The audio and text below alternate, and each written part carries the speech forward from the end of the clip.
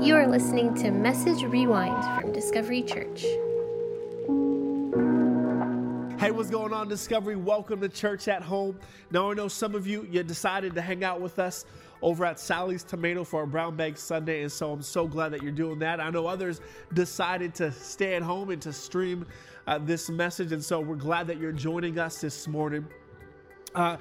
If I have not yet had the privilege to meet you, my name is John. I get this amazing opportunity to lead this community that we call Discovery. And today is extra special because we're pulling a message from our message vault. Today we're talking about the F word.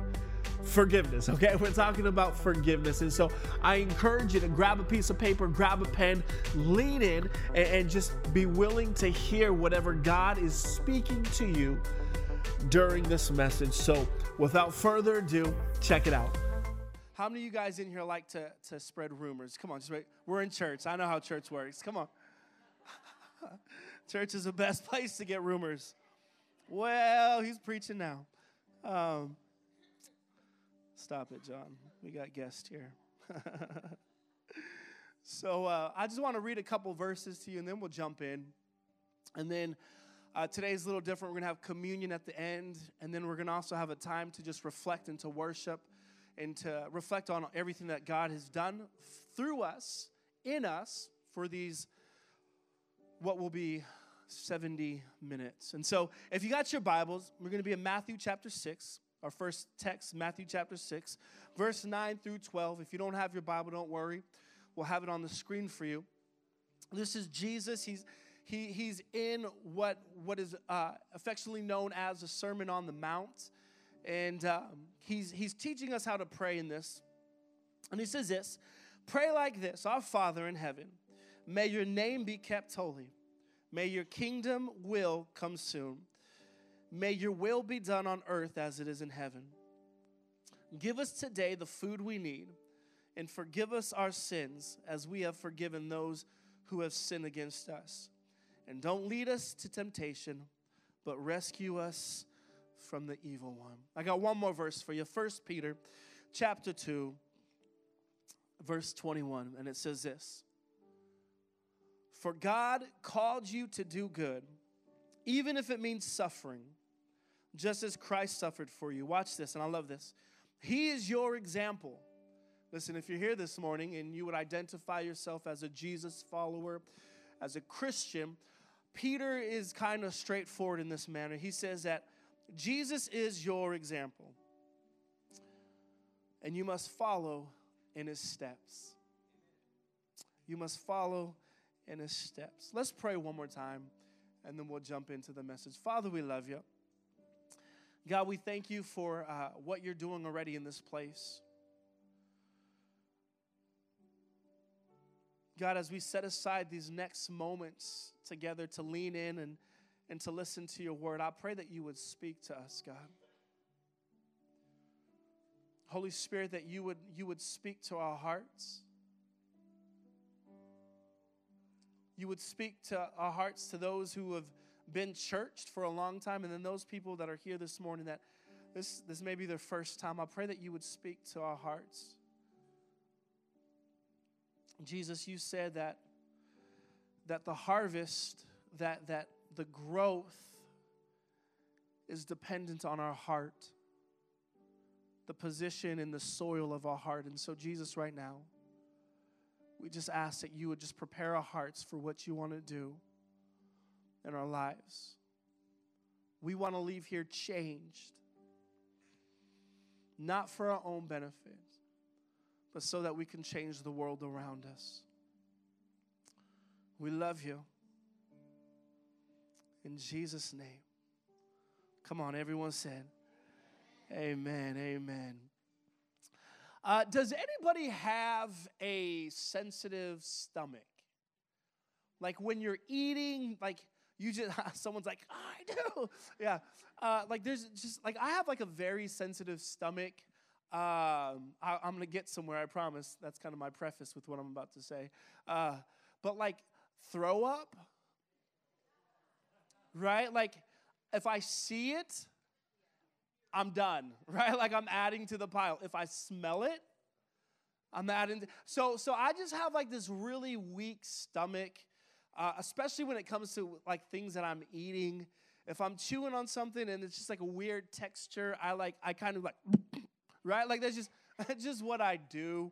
And so here's why I tell you this. It was about, it was probably about a couple months ago. I went to Taco Bell. Now let me stop right there. I don't go to Taco Bell a lot, right? Like because I'm not really into fast food. Fast food's not my jam. Come on, like I want to go to Whole Foods and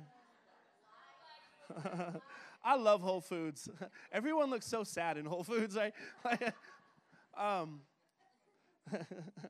They're like, I'm hungry. And so I was at Taco Bell. It was late at night. I'm trying not to eat late at night anymore, right? But I was there and so I hadn't eaten all day. And so when you haven't eaten all day, you're just like you're starving, right? Like you can eat anything. And so I go through the drive-thru. I order my usual cheesy gordita crunch. Hello. A beef chalupa, let's go, and then a soft taco to wash it all down, and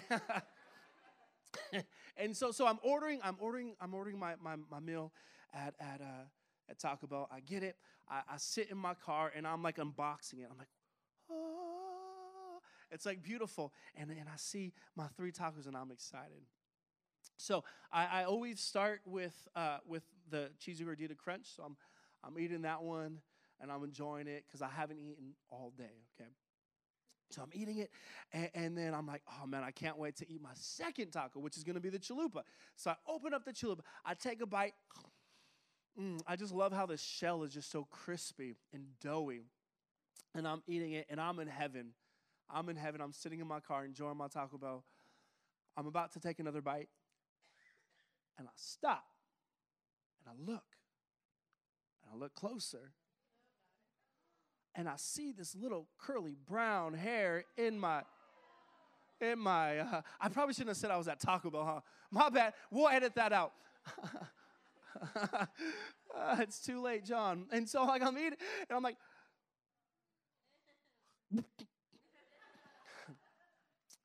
and in that moment I had to choose.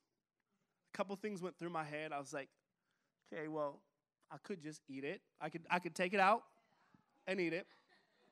I know, chill, okay? I didn't do it, chill. I could flip it around and just eat the backside, stop in the middle, right?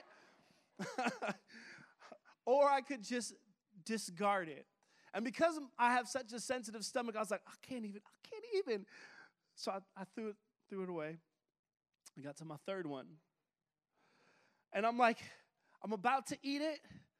And then all of a sudden, I just had images of that curly brown hair. And I was like, and I didn't even eat my third one. So I left hungry and sad because I ate one and it was good. And then I stopped and I was thinking about that. I was thinking about how excited I was at the beginning, and then something came and was like, I'm going to ruin your fun. And it reminded me of how I first started to view the verse that we just read in Matthew chapter 6 in verse 9 through 12. See, because if you just read it, it seems okay. But when you really break it down, the first half is great, and then it gets to the latter half, and you're like, wait a second. It's like hair, right? Because, so here it is. Jesus is like, this is what I mean. Jesus is like, guys, I want to teach you how to pray. Now, if you're there and you're in this moment, you're thinking, man, this is amazing. Jesus, God himself who came down in flesh, he wants flesh. He wants to teach me how to pray. That's amazing. And so Jesus is like, I want to teach you how to pray. I'd be like, yes. I think most of us would be like, yes, Jesus, we'd love to learn how to pray. And then he says this. He says, our Father in heaven, hallowed be thy name. And we're like, yes, hallowed be your name. God, hallowed, right? Like, I'm not even quite sure what that means, but we're there, right? Like, I can agree with that. And then Jesus goes on to say, your kingdom come, your will be done. Yes, Jesus, your will for my life. I want it to be done in my life. Amen. Like, we're excited. We're just munching on that cheesy gordita crunch. It's good. And then Jesus says the next thing, he says, give us this day our daily bread. And we're like, yes, I want my bread. Jesus, you're my provide for me, Jesus.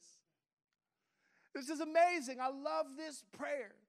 So now I just finished a cheesy gordita crunch. I'm picking up my chalupa. Then Jesus says this, forgive us our sins. Oh, yes, Jesus, forgive me of my sins. I mess up all the time. Jesus, I thank you. God, I thank you so much that you forgive my sins. Thank you so much. You are amazing. And then he gets to the latter half of verse 12. And he says, forgive us our sins as we have forgiven others. And in that moment, we're like, hair, gross, what? What is this? Like we've enjoyed it up until this moment, and then all of a sudden, Jesus says, forgive. And we're like, oh, he said the F word. Forgive? Jesus, you don't mean to forgive, do you? And it was going so good until Jesus says that it's our turn to forgive as well. See, contrary to what you may believe, contrary to what you may have read or someone may have told you, here's the truth. Jesus never said, if you feel like forgiving, go ahead and forgive. Jesus never said, depending on how bad that person has hurt you, you can forgive. He never said that. In fact, Jesus is very clear. He said, forgive others as we have been shown forgiveness. Now, I want to pause real quick because I do want to put a little disclaimer out. I think with a message like this, when it talks about forgiveness, it is my responsibility to tread lightly and to be sensitive. Because here's the fact of the matter. I don't know your story. I don't know what you have been through. I don't know the pains that you have been through, the hurts that you have been through, the emotional tears that you've been through. I don't know that. And so when we talk about forgiveness, it's very easy for us to look at the preacher and be like, but you don't know my story. You don't know what he did to me. You don't know what she did to me. You don't know what they said to me. And so I do want to acknowledge the fact that I do not understand everything that you've gone through. I do not understand every pain that you have felt. But I do want to say this. Jesus is very clear about forgiveness. Jesus is very clear about our responsibility. That's what Peter was writing in 1 Peter 2:21. He said that Jesus is our example. And so if he's our example, it's my responsibility to follow in his footsteps. And so this morning, I want to say to you, if you're here and you would identify again as a Jesus follower, our responsibility is to model, to walk in the steps that Jesus had modeled for us. And so in this verse, in Matthew chapter 6, Jesus identifies two things about forgiveness. And here's the first one for all you note takers. The first thing he says is that forgive us our sins. So like we need it. Forgiveness, first thing, we need it. Like I need forgiveness. I'm not just talking about the forgiveness that I receive at salvation. So when I make a decision to follow Christ, Jesus, forgive me of my sins. Like it's making my spirit man right. But we know that Paul writes in the apostle, and we also know that God said this in Genesis, that we're made up of three beings. We're made up of our body, our soul, and our spirit. And so if you've noticed this, for those of you that have ever made a decision to follow Christ, at the initial part, like you feel good, your spirit man is forgiven and saved, but how many of you guys have ever realized, man, I still got issues? Like I still get angry. I still cuss at my boss. Like, I still think of bad things. Like, and so it's this process that our spirit man is forgiven and is redeemed and is perfected, but our body and our soul needs a little bit of help. And so we need daily for God to forgive us of the things that our body and our soul are still trying to work out. Like, I still need daily God's forgiveness over the things that I think. I still need daily the forgiveness that God shows me of the way that I treat my wife or that I treat my kids. The thoughts that I think towards other people. I need God God, I need your forgiveness. And so Jesus is establishing this idea that daily we need forgiveness. Daily I need forgiveness. So that's the first thing. Here's the second thing that he says to us. So we don't just need it, but we got to show it. So he says, Jesus says, forgive us our sins. And then he says, as we have forgiven those who have sinned against us. Now, this is a very interesting phrase to me because I've looked at 12 different translations of Matthew 6 and verse 12. And all 12 translations that I looked up, Jesus, when he said that we are to forgive, he puts it in a tense that we are already doing it. So he's not saying that, hey, forgive and then forgive. He's like, you are forgiven and now we have already begun to forgive people, as if to say the natural reaction of us receiving forgiveness from God should be us forgiving other people. And so Jesus is enlightening us about this idea of forgiveness, that we need it, but a natural reaction is that we now show it.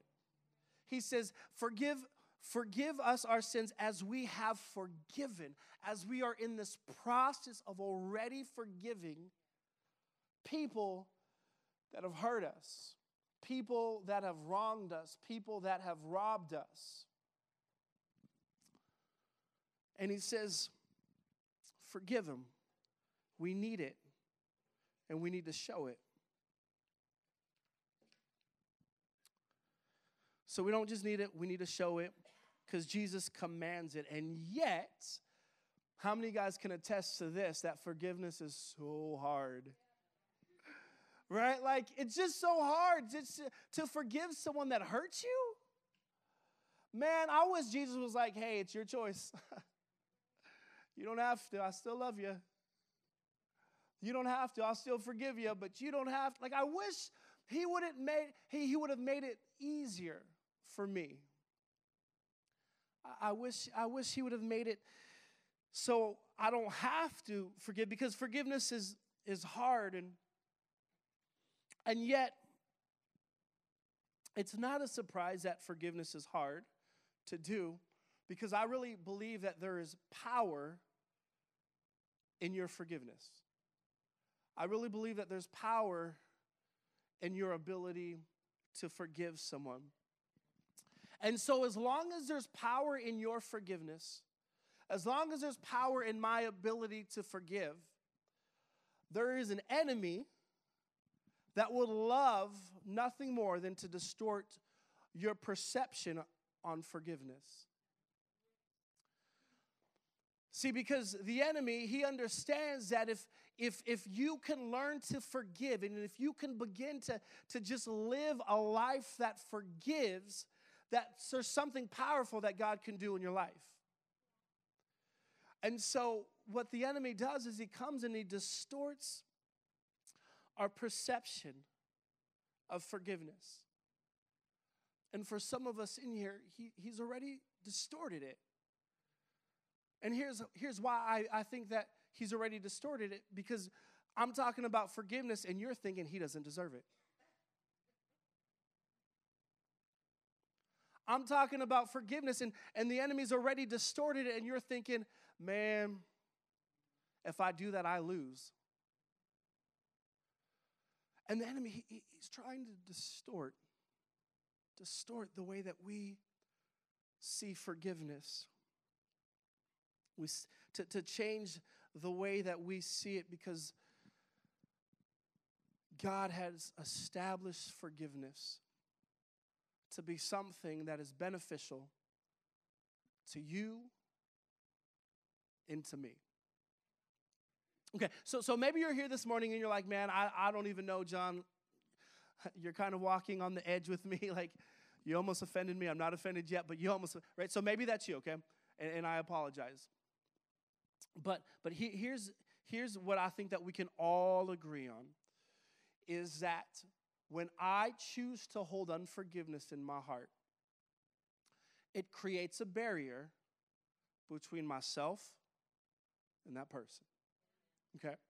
So we have this idea, and the band can come up right now, and we're gonna end. But I have my little prop right here.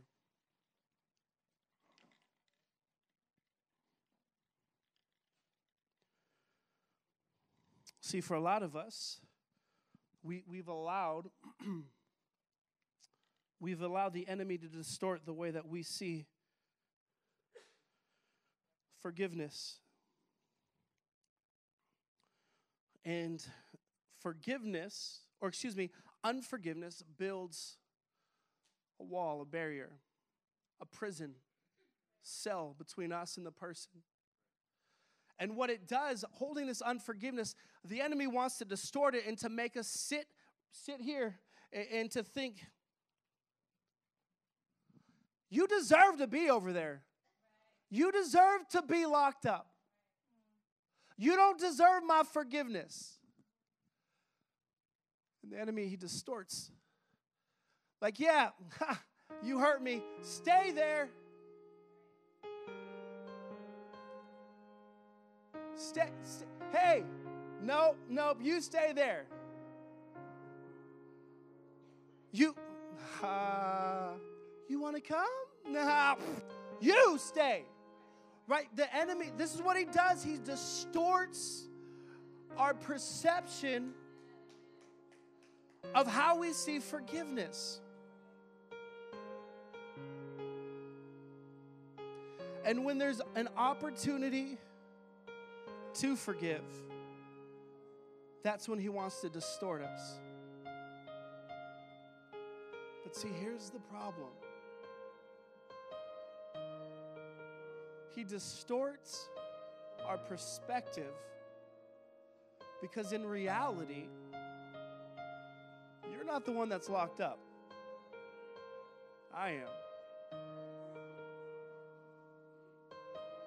See, when I choose to hold unforgiveness, I don't understand that it's not you that are bound, it's me. What I don't understand is that it's not you that doesn't have freedom, it's me. And here is the power of unforgiveness. And here's why I think the enemy wants to distort unforgiveness in our hearts. It's because learning to forgive creates freedom. And everything that God wants to do in your life is not found in captivity, but it's found in freedom. And so I wonder this morning if some of the things that you've been praying for, some of the breakthrough that you've been believing God for, you're like, God, why aren't you doing it? I wonder if it's because I'm locked up, I'm not free. The healing that you've been believing God for, like, I wonder if, I don't know, I just wonder. I wonder if there's no freedom because I'm over here. See, everything that God wants to do in your life, everything that God wants to do in my life is not found in captivity. It's found in the freedom that He has for me. But until I learn to step into forgiveness, until I learn to step into the ability to say, hey, I know you hurt me, but I don't want to be locked up in these bars anymore. We'll be locked away. Come on, there's freedom in forgiveness.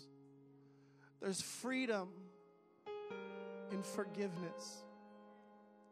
God never designed you to be right here. God never designed you to be held back. God never designed you to be powerless. God's never designed you to feel bound. He desires you to be free. Thank you for listening to Message Rewind. Come back every Monday night at 5 p.m. to hear the latest message from Discovery Church.